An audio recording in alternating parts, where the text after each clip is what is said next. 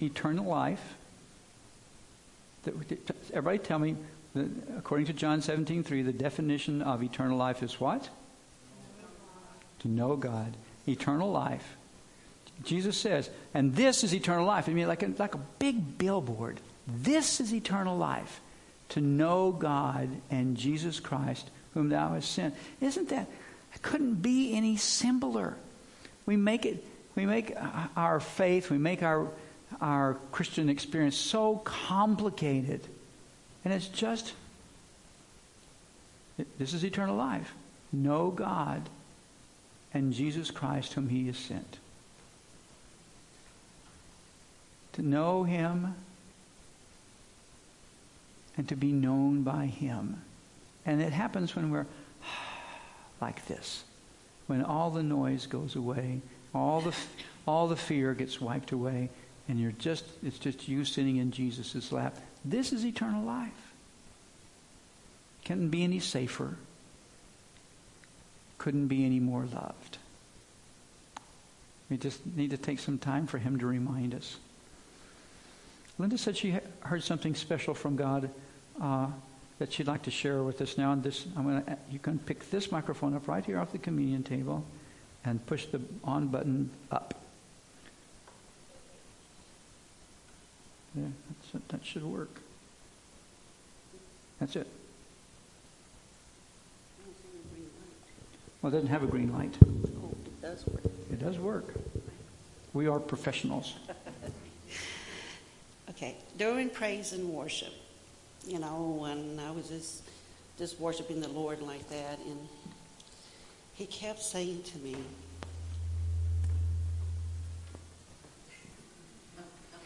yes, He did. This is my house of rest. This is my house of rest. I didn't call this house for programs and classes and all the things going on out there. This is my house of rest. For those who are burdened and heavy and all that, they can come in and enter my rest. And He kept saying, don't worry about the others. Don't worry about what's going on over there. I've got plans for them too. But this house is special to me because my children can come in and rest and find my peace amidst the storm. There's so much going on in the cities and got to do this, got to do that, but they can come out into the country, come into my presence and rest. And that's what I call this church, my house of rest.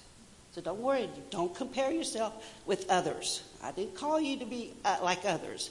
I called you to be my house of rest.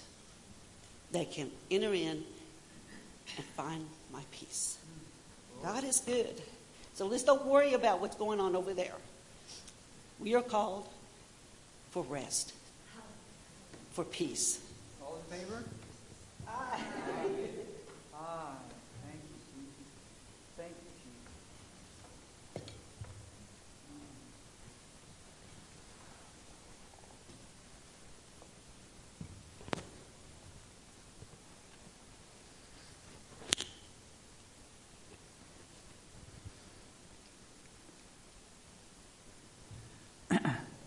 So the theme of today's sermon is set it on stun. That's right. This is the sermon title, and you'll understand soon enough why. There's some people. If you care at all about the Star Wars saga, the Star Wars franchise, I think there's a general consensus among that group of people that of all the Star Wars movies, from the very beginning all the way up until the latest ones, that The Empire Strikes Back, which was the second in the original trilogy, was probably the best of all the Star Wars movies. It's best written, best produced, best acted. And the story is right here.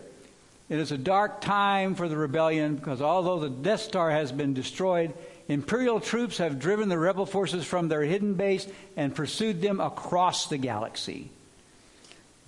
Everybody at the end of the first movie was like, yay, we blew up the Death Star against all odds. And C-3PO is going to be okay, and R2-D2 is going to be okay. And the Death Star was blown up, and the Empire was crushed. The Empire was humiliated, but the Empire wasn't completely wiped out. And so the Empire Strikes Back. The second movie is the Empire striking back, using their still considerable resources to hunt down this still tiny rebellious force, to find them wherever they were and destroy them. And they tracked the remaining central command structure of the rebellion to what planet? Not Tatooine. That's a good name for a planet, but it's in the first. The snow planet is called Hoth. Hoth, the snow planet. And they thought so. The full force of the Empire cornered the rebellion and started just blowing things up and smashing things to bits. And as we all know, remember that last memorable scene of The Empire Strikes Back where Han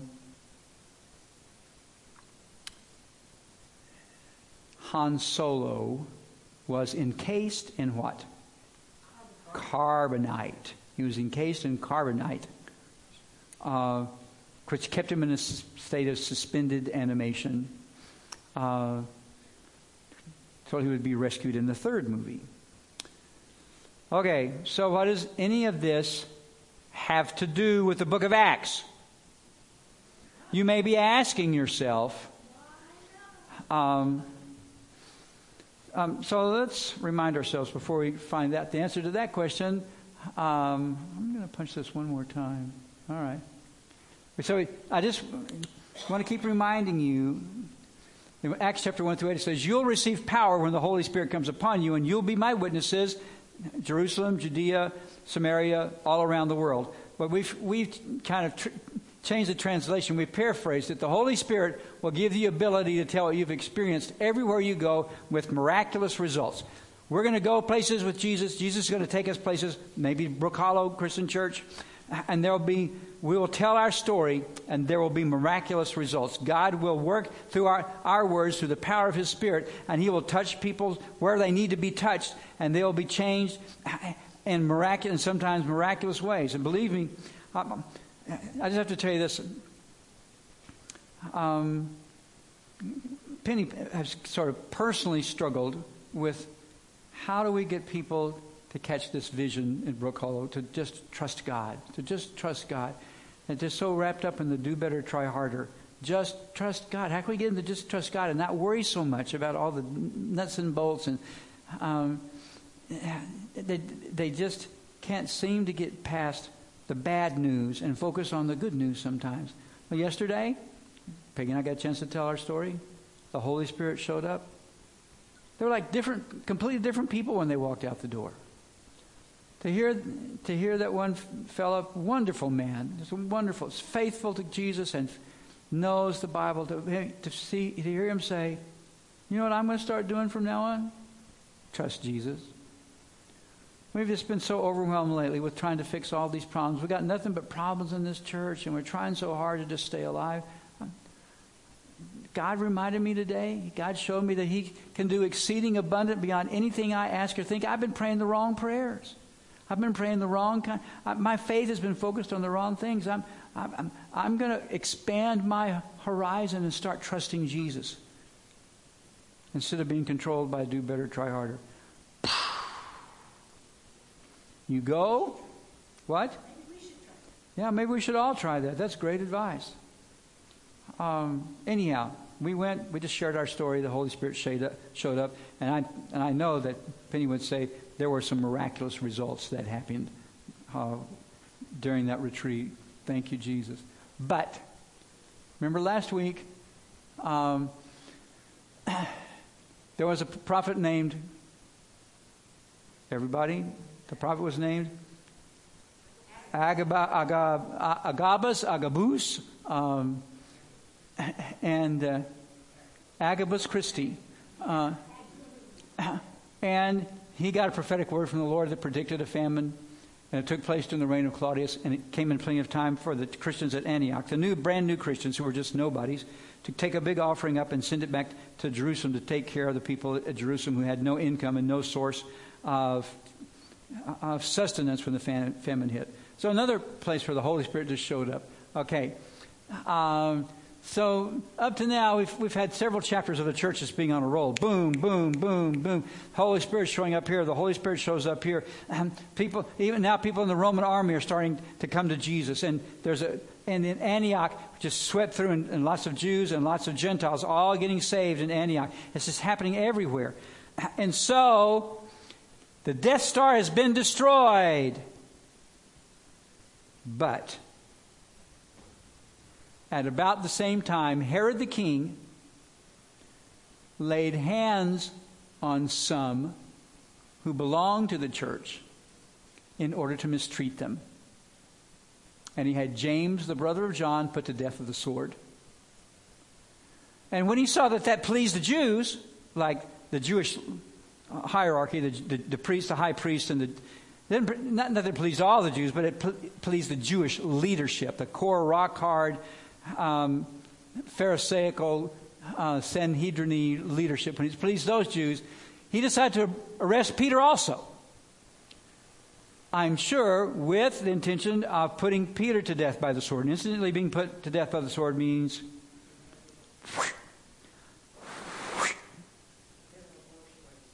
yes, there are worse ways to go, but let's all say that together. Okay. He proceeded to arrest Peter also, but it was during the days of unleavened bread. And what's the significance of that? Passover.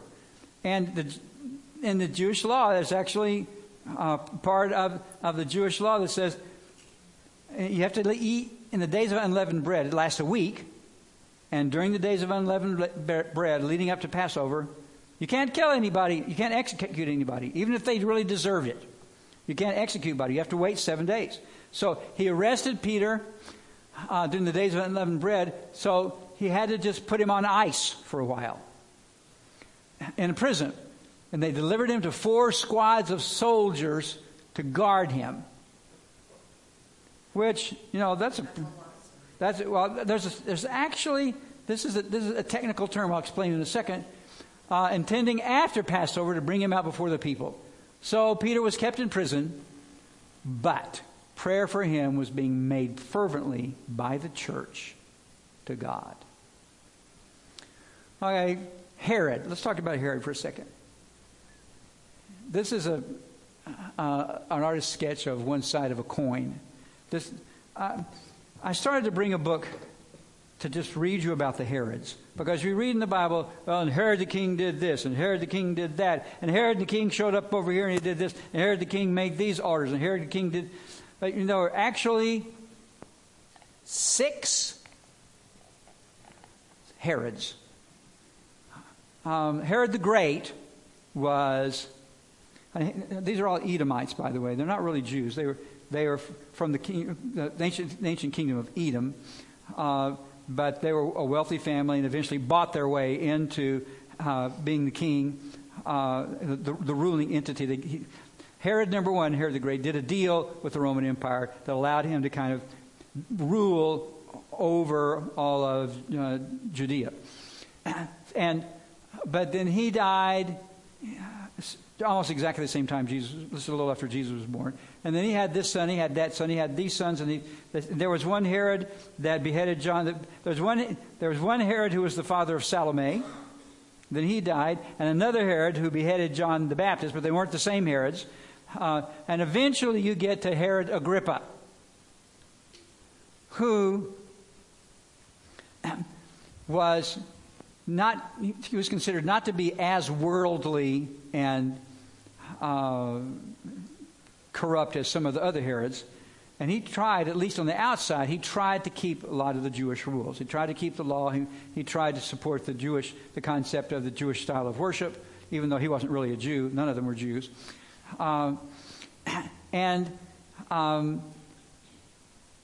He wanted to do something to make himself popular with the Jewish people.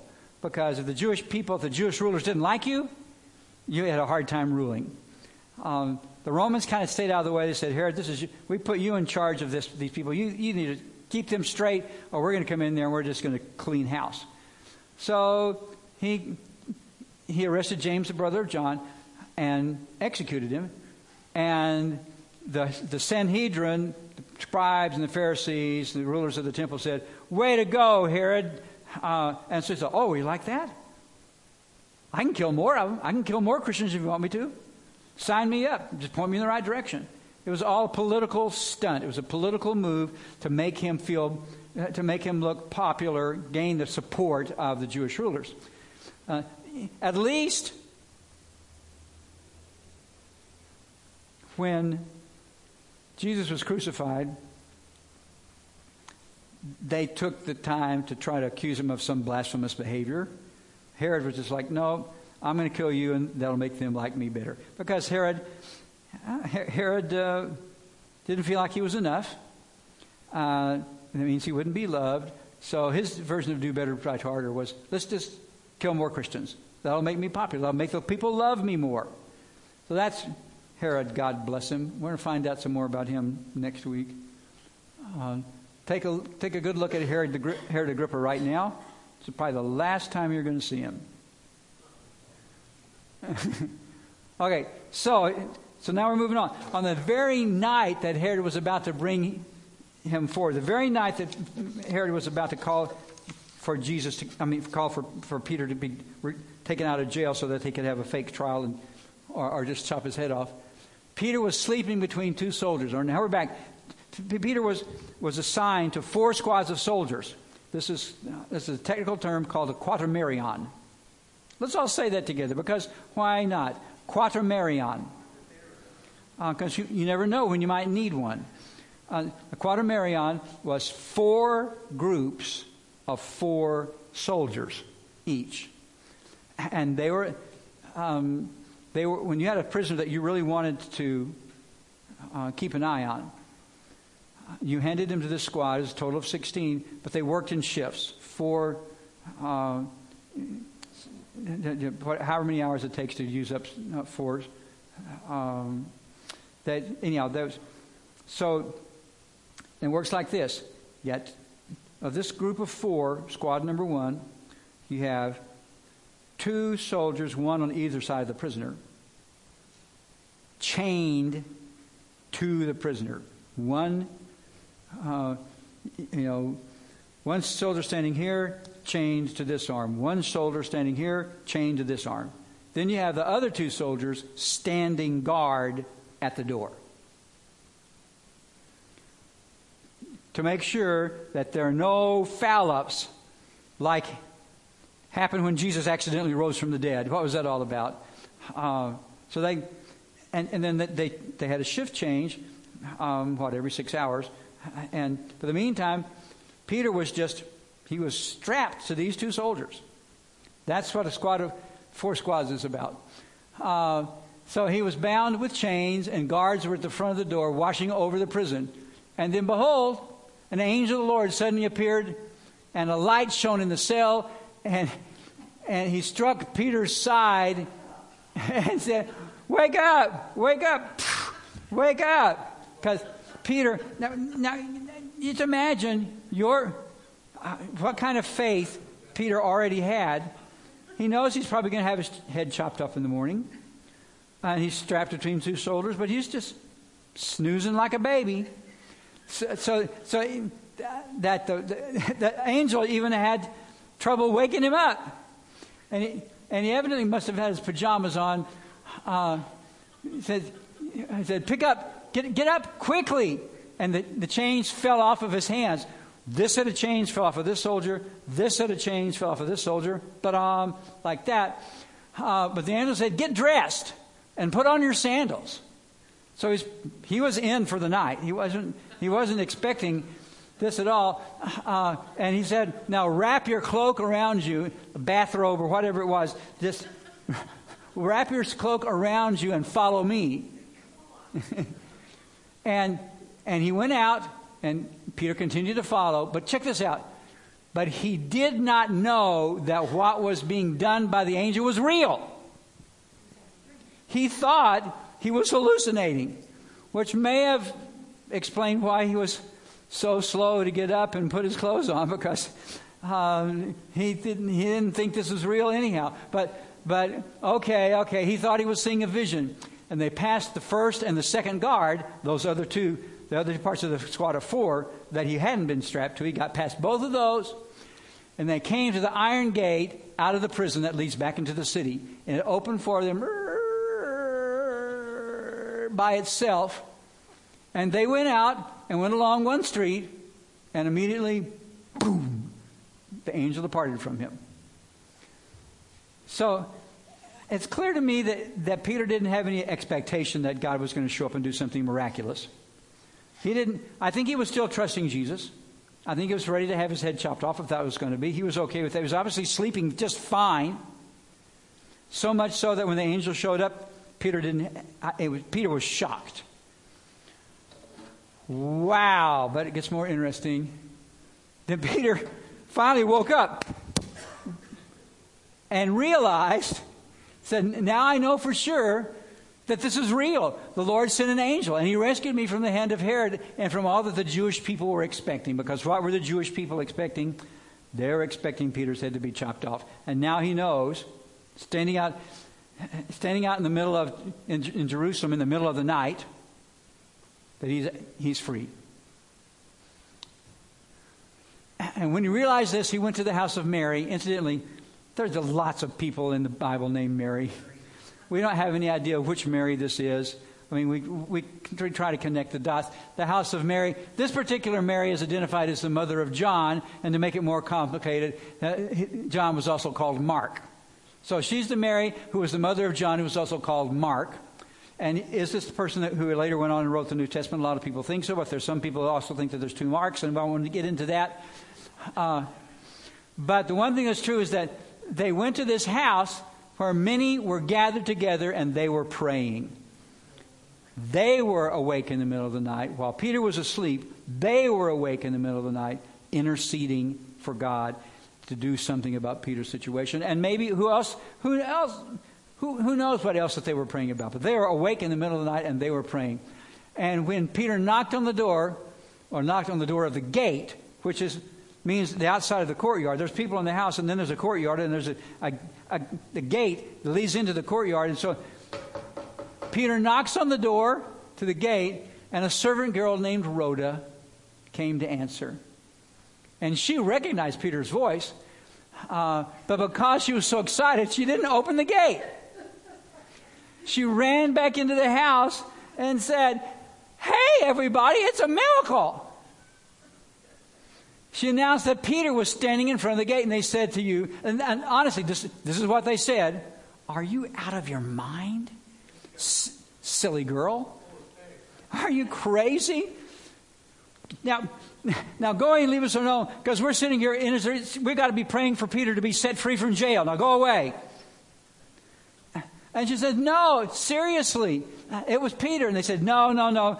We're still praying for Peter to be released. You're probably just seeing his angel. Maybe he's already dead and it's his ghost. We're praying for it, so don't stop bothering. But Peter kept knocking. Hello? Hello, is there anybody out there? And so they opened the door and they saw them, and they were amazed.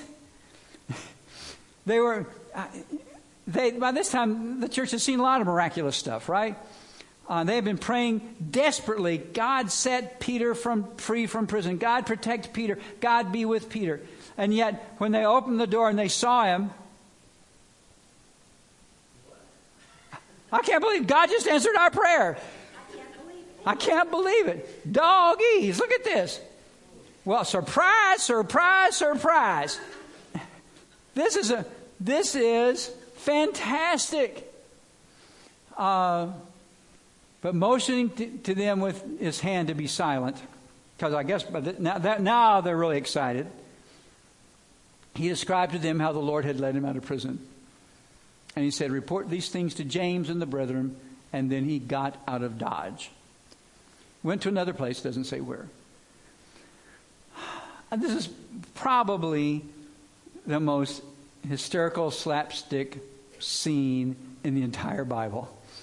But it's just so human.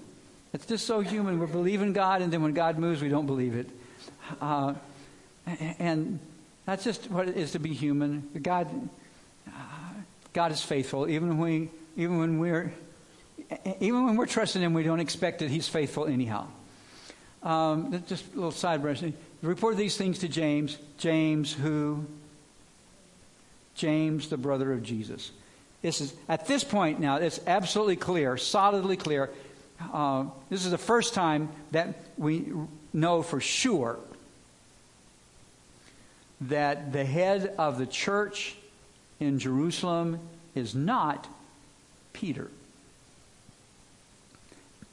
Since Peter was consistently the most prominent of the disciples all through the Gospels, mostly for what he did wrong, but he was clearly the larger in life. Of all of the merry men, he was like the little John. He was the guy. He was strong. He was there. He was dependable. He was going to tell Jesus what to do if he had to. He was not afraid to speak, even though he was always wrong. And you just sort of assumed that, well, with Jesus out of the way, Peter would step in and fill the vacuum. But now it's clear that James is the head of the church. And this, honestly, is the first time that we heard anything about James since back in the Gospels, when James and the other of Jesus' half-brothers were trying to drag him back out of the ministry field, drag him back home to say, stop doing this. You have to come home. You haven't finished your chores. Mother needs you to come back and finish those cabinets you started last year. And you can't, you've got a family, and you've turned your back on us, and you've got to stop acting like this crazy person. Who do you think you are, Jeremiah or one of the prophets? You've just got to come back to earth. Get a grip, man. Come back to reality. And now suddenly, James is the head of the church, and Peter's reporting to him. And he says, look, go ahead and tell James, the rest of the brethren, what's happened. I'll check you later. This is fantastic. Talk about a twist. Well,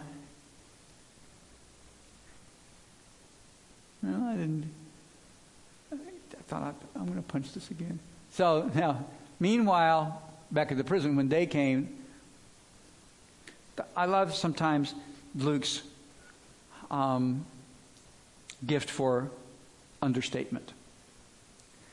Now, when day came, there was no small disturbance among the soldiers as to what could have become of Peter. They slept through the whole thing. They wake up and not only is he not in the cell with the other two guys on the outside the door, they couldn't find him. When Herod had searched for him and didn't find him, he examined the guards. They had a little conversation and ordered them to be led away. It doesn't say that the words to execution aren't there, but it's implied because they weren't being led away to go on a cruise. They were just sort of led away. And then he left town. He went from Judea down to Caesarea and was just spending time there because he was done with being around crazy Jews for a while. Yeah, Herod. He was just done. He just left town. Caesarea, I assume we may be talking about Caesarea Philippi, which is in the Caesarea Maritima and the Caesarea Philippi. But Philippi is named for Philip, the son of Herod. So anyhow, not that you need to care about any of that. The point is, here's some takeaways. Now, we're getting to that part of the book of Acts incidentally where there's long stories now.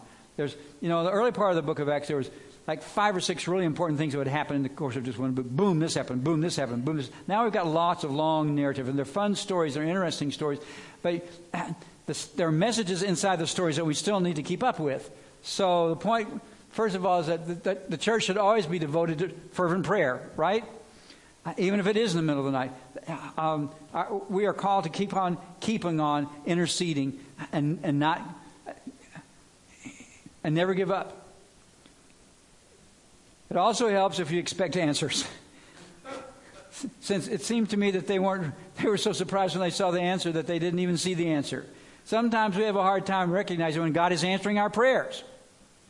Like with my heart situation. God said, I'm going to heal your heart. I prayed, God, thank you for healing my heart. What was I expecting? Was I expecting?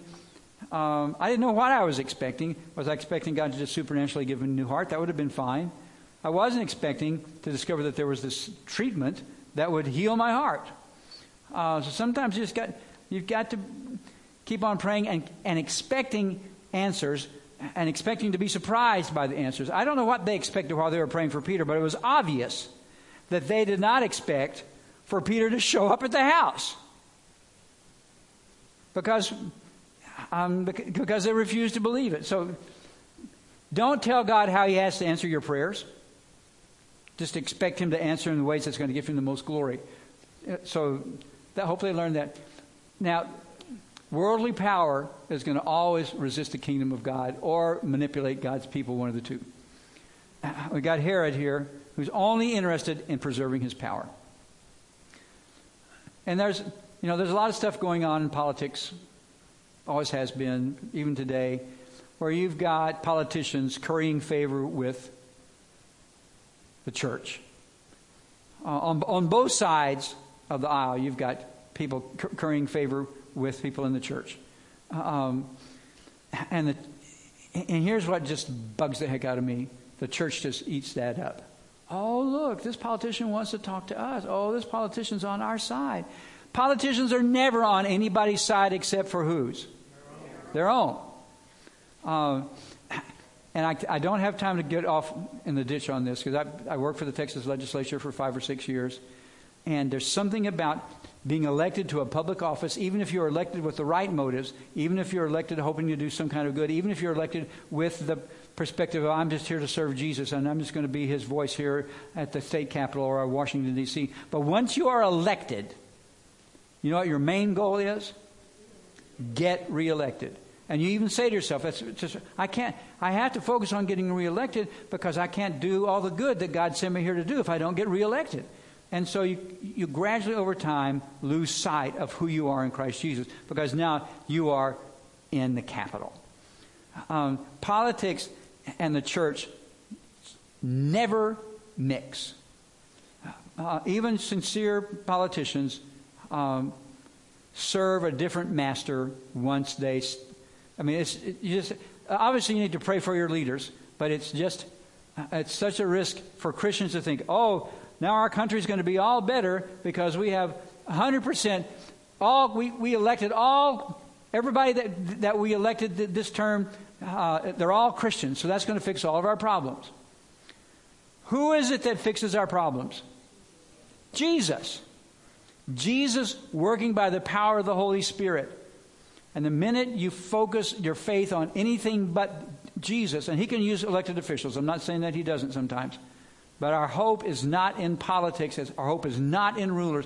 Our hope we can never lose focus. We can never lose sight of Jesus. Because worldly power will always resist the goals of the kingdom, or they will manipulate God's people. And that's what Herod was doing. Pure and simple. Herod was just tricking the Jews into thinking that he was doing something good for them when he was really doing something good for him. Oh, yeah, and by the way, our God is greater than the enemy's schemes. the best. This was state-of-the-art security. You understand? This was state-of-the-art security. When they put Peter in jail, this was like the supermost. They couldn't get any better than they had. Like, this was the first century equivalent of retinal scanners and those fancy safes with time locks and all that kind of stuff. They had locked people away in the best security. Peter, in the best security money could buy. All it took was one angel walking through and waking. Come on, Peter, wake up. Wake up. We're getting out of here. Boom. God is greater than the enemy's schemes. God is always one step ahead of the enemy, no matter how smart the enemy thinks he is. And God's plan is, God has already got a plan for outdoing whatever the enemy thinks that he has on us or God's plans. When God answers, sometimes even believers refuse to believe. We've already talked about that. You've got to start out by believing that God is faithful. And it's only a matter of watching and seeing how God's going to move.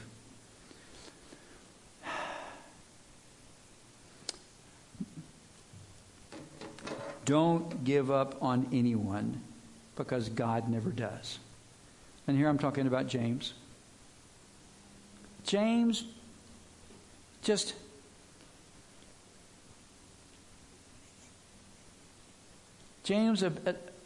was about as far away from being with the program as you could. I mean, Jesus had disciples. None of Jesus' brothers showed up as disciples. Jesus, he left home, and he started recruiting other people to be his family. As a matter of fact, when James and his brother said, come home to your family, well, Jesus had the unmitigated nerve to say, this is my family. What are you talking about? I've got my family right here. Slap! They must have gone home crushed and angry and bitter. And I know that Jesus and James ever spoke after that. We don't know. You have to make up the story. But the point is that one of the first people that Jesus spoke to after he rose from the dead, and we know this from Paul's discussion in 1 Corinthians 15, where Paul makes a list of all the people that Jesus appeared to. Says Jesus personally went to James and was reconciled to him. And not just reconciled, but apparently, through some process that we don't understand, imparted a gifting or an anointing or an assignment onto James, even though James missed the entire first two acts of the play. He comes in the third act and is suddenly given a major role. Don't give up on anyone. Jesus never gave up on James. Don't give up on anyone. Sometimes you have to get some distance. I will say this. Sometimes when people are, and they can be in stages in their lives where they're just not safe to be around. And so, for your benefit and sometimes for the benefit of other people that you love, you have to take a couple of steps back so that you're not getting sucked into their drama. But don't give up. You don't give up on people, because clearly God never does. Sometimes you just have to pray fervently. Sometimes in the middle of the night, continuing to pray fervently. You put it in God's hands and wait for Jesus. Because Jesus is the only one who can write the final chapter in anybody's life. So you don't give up. Even if they are a Democrat, or even if they are a Republican, even if they are a communist, even if they are an axe murderer. I mean, you just don't give up, because Jesus doesn't. So in this tremendous scenario, we just see this is now life. This is normal. This is the normal Christian life in the first century church. People get supernaturally. Sometimes people get their heads chopped off. What's that about? Sometimes people get set free from prison. Why did God set Peter free from prison and let James, the brother of Jesus, heads be chopped off? I don't know. Obviously, James, the brother of Jesus, got a head start to heaven. And if you could have reached out to James, the brother of Jesus, in heaven and said, hey, you know what? God's changed his mind. He's going to put your head back on and you're going to come back to life. James would have said what? No. It was a little traumatic the way I got here, but now that I'm here, I couldn't be happier. Don't send me back. Please don't send me back. We look at it as, oh, how tragic. James, the brother of Jesus, got his head chopped off. No, James, the brother of Jesus, got promoted. Lucky dog. God has a purpose for everything he does. Don't try to figure it out. Just trust him. Just trust him, and don't be surprised if he brings people back in that you thought were lost forever. Don't be surprised if he answers your prayers in a way that you never expected. Just expect God to be faithful. All right? Father, in the name of Jesus, thank you for your patience with us. Thank you for your mercy towards us. Thank you for your loving kindness. Thank you, Lord, for the times in our own lives when we have seen chains just fall away. Thank you, Lord, for those times when you have brought us back when we were so far away we couldn't find our own way back. Thank you, God, for always answering prayers in the way that gives you the most glory. We ask it in Jesus' name. Amen.